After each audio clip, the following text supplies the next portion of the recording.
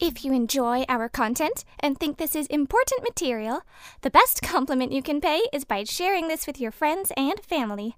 This helps us out a lot. Also, if you enjoyed today's program, please like, comment, share, and subscribe to this podcast. We would love to hear from you.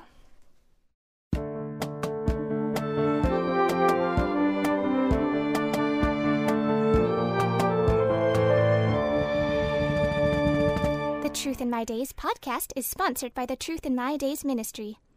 Welcome to the Truth in My Days podcast, where we defend the Word of God against the challenges of men.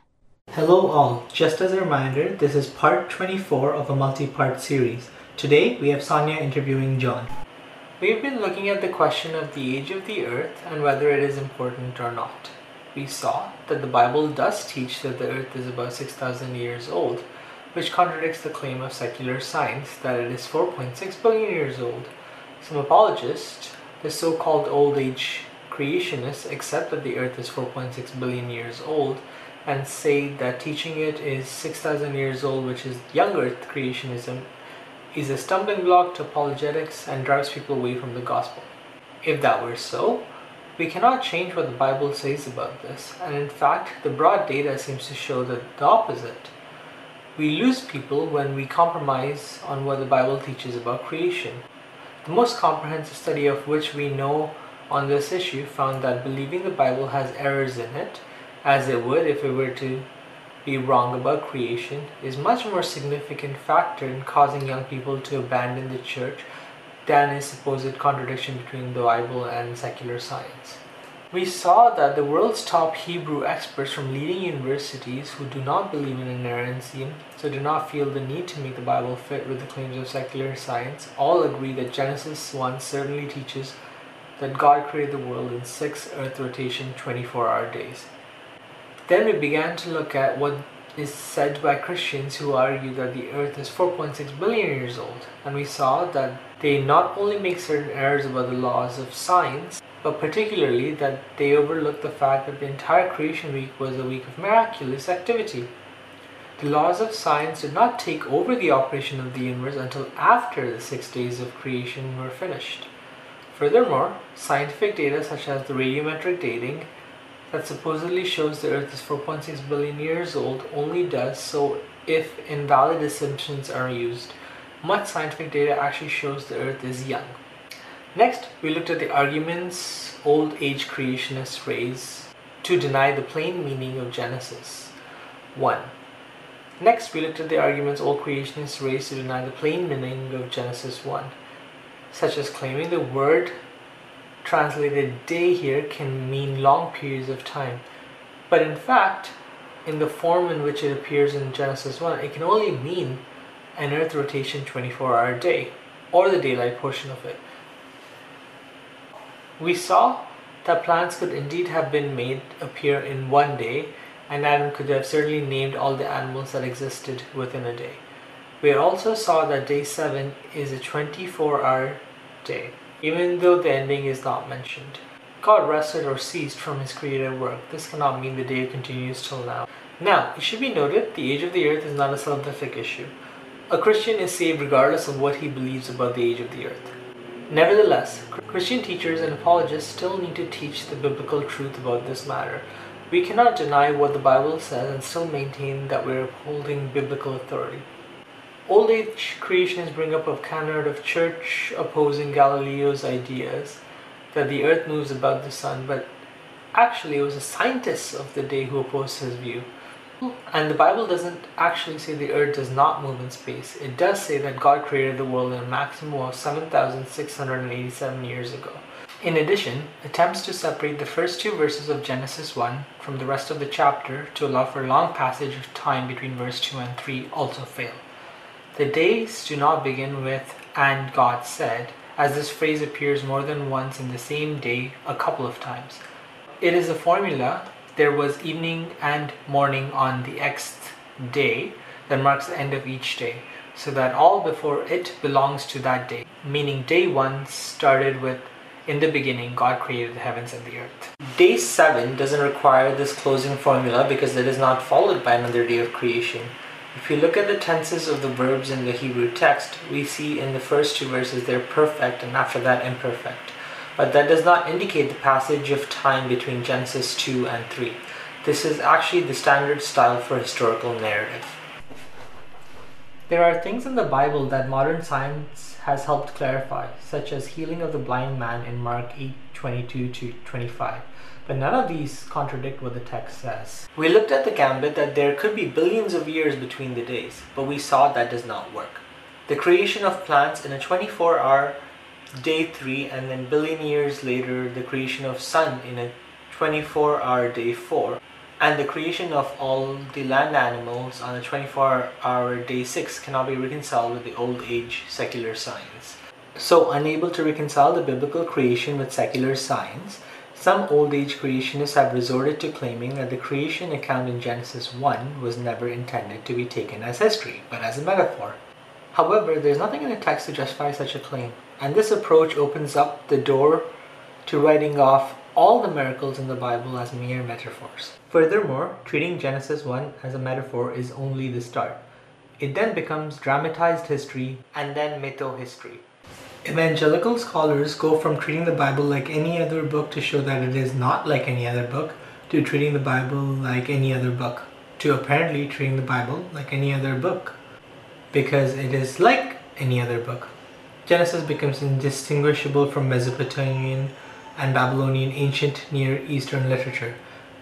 Now we continue the discussion. What we see from William Lane Craig here is actually very typical. Going back to his comment, when he says that the Pentateuchal author has an interest in history, but he clothes his account in myth, we'd have to ask why. If he's interested in history, why does he toss in a bunch of fake stuff? Especially since the secular science evolution theory did not exist in those days.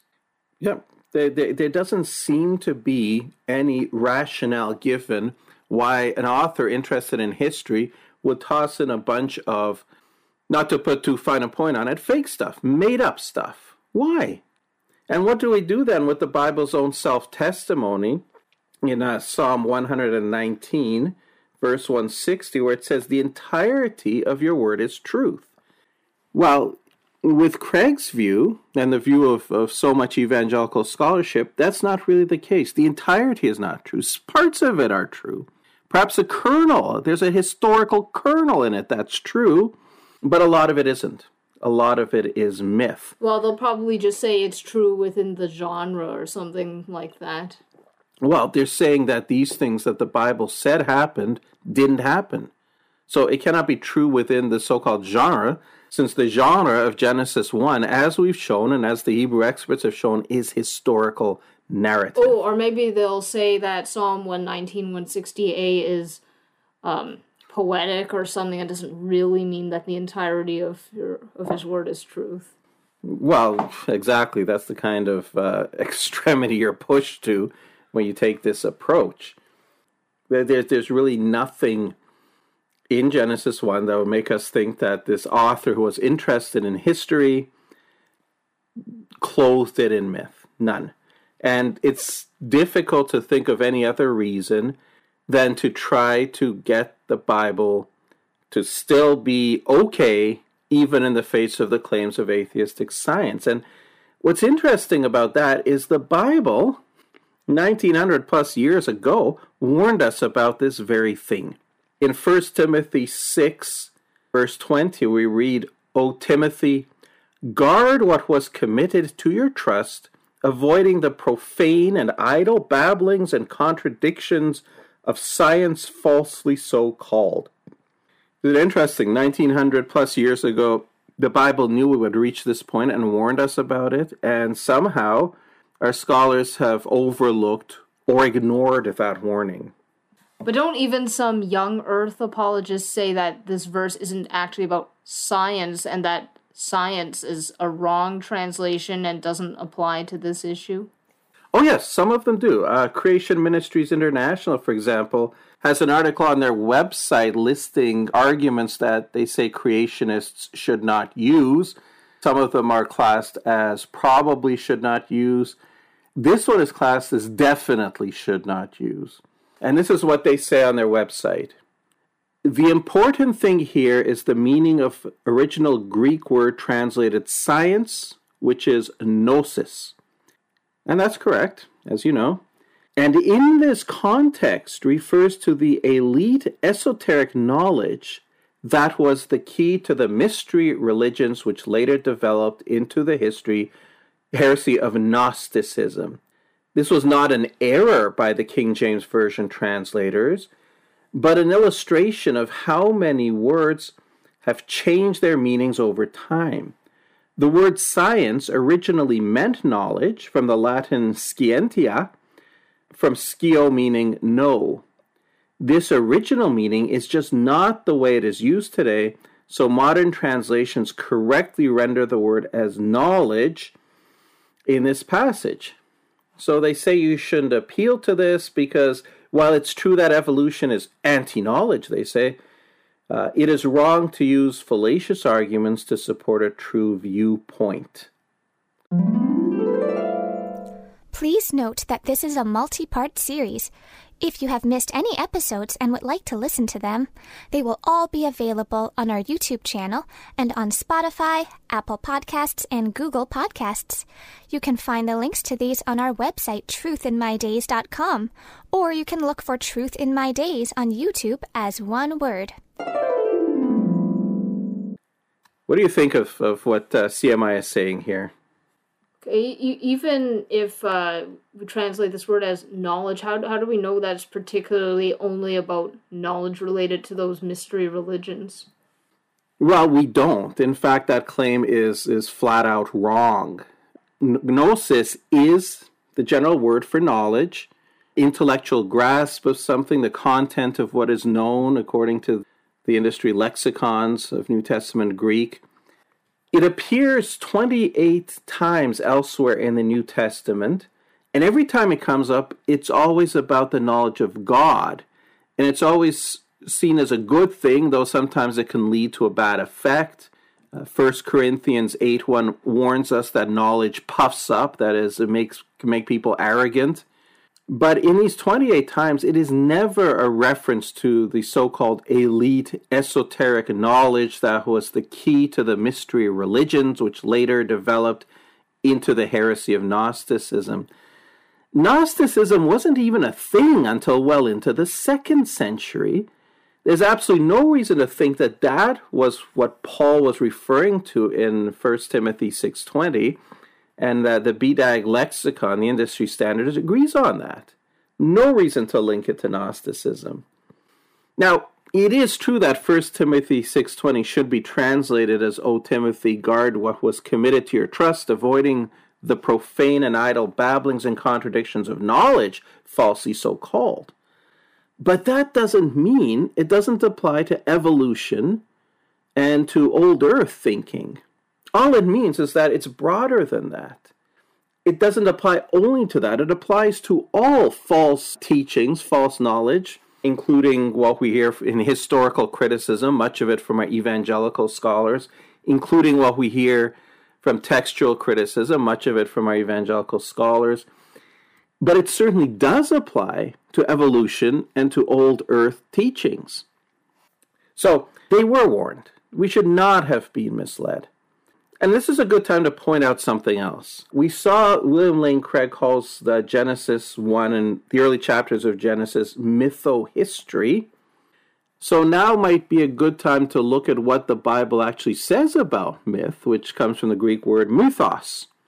And that appears 5 times in the Bible, the New Testament. Let's take a look at these. 1 Timothy chapter 1, verses 3 to 4. Says, charge some that they teach no other doctrine, nor give heed to myths and endless genealogies. So what's it saying here? Are we supposed to be listening to myths? No. As an aside, what's meant by the endless genealogies? Thank you, everyone, for listening today. Unfortunately, we have run out of time, but please join us for the next part, same time and same place. Thank you for listening to the Truth in My Days podcast with John Torse. If you like our content, please share this information with family and friends. It helps us a lot. We also would love to hear from you. You can reach us on Facebook, Instagram, and YouTube by searching Truth in My Days as one word again. Truth in My Days as one word. No spaces in between. Or reach us by email at info@truthinmydays.com. You may also visit our website for more comprehensive material and to learn more about our ministry. Our website is truthinmydays.com. Thank you.